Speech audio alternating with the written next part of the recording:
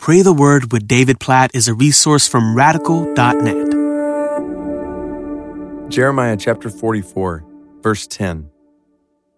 They have not humbled themselves even to this day, nor have they feared, nor walked in my law and my statutes that I set before you and before your fathers. This is a really sad commentary on God's people, even after judgment had been, in a sense, poured out, the destruction of Jerusalem. Still, the people, it says they've not humbled themselves even to this day. When I read this verse, I see three pictures that I'm compelled to pray in my own life, would encourage us to pray in light of our tendency to sin.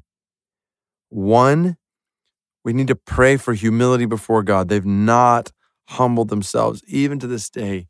There is a pervasive pride in us that just continues to insist that our way is better than God's way. This is what we need to be saved from in the first place, and we need to be saved from it every day.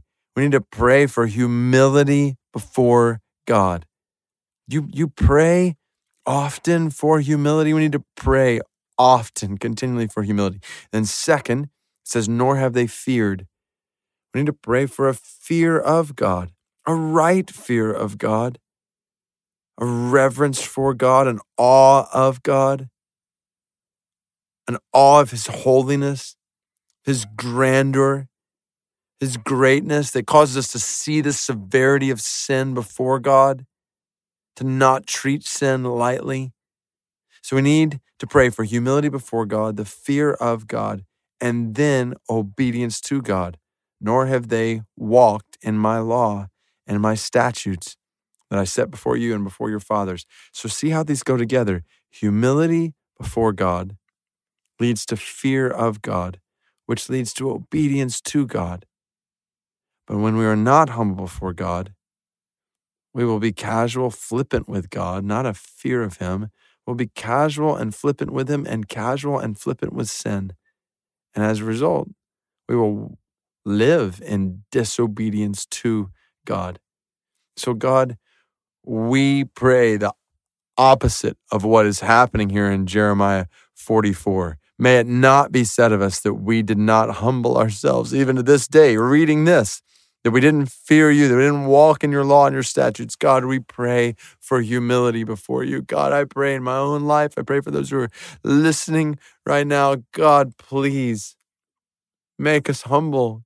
Give us humility. Grant us humility. That does not come naturally to us. Please, God, we pray for humility before you. We pray for a right fear of you, an awe of you, a reverence for you, worship of you in our hearts, your supremacy, your holiness, your grandeur, your majesty in such a way that we hate sin. Even the thought of sin against you, that we hate it, that we want to run from it. God, we pray for a fear of you that leads to an obedience to you. Lord, help us to walk in your law and your statutes that you've set before us. Help us to obey you. God, we pray for humility before you, fear of you, and obedience to you in our lives. Please, oh God, cultivate all three of these things in us today.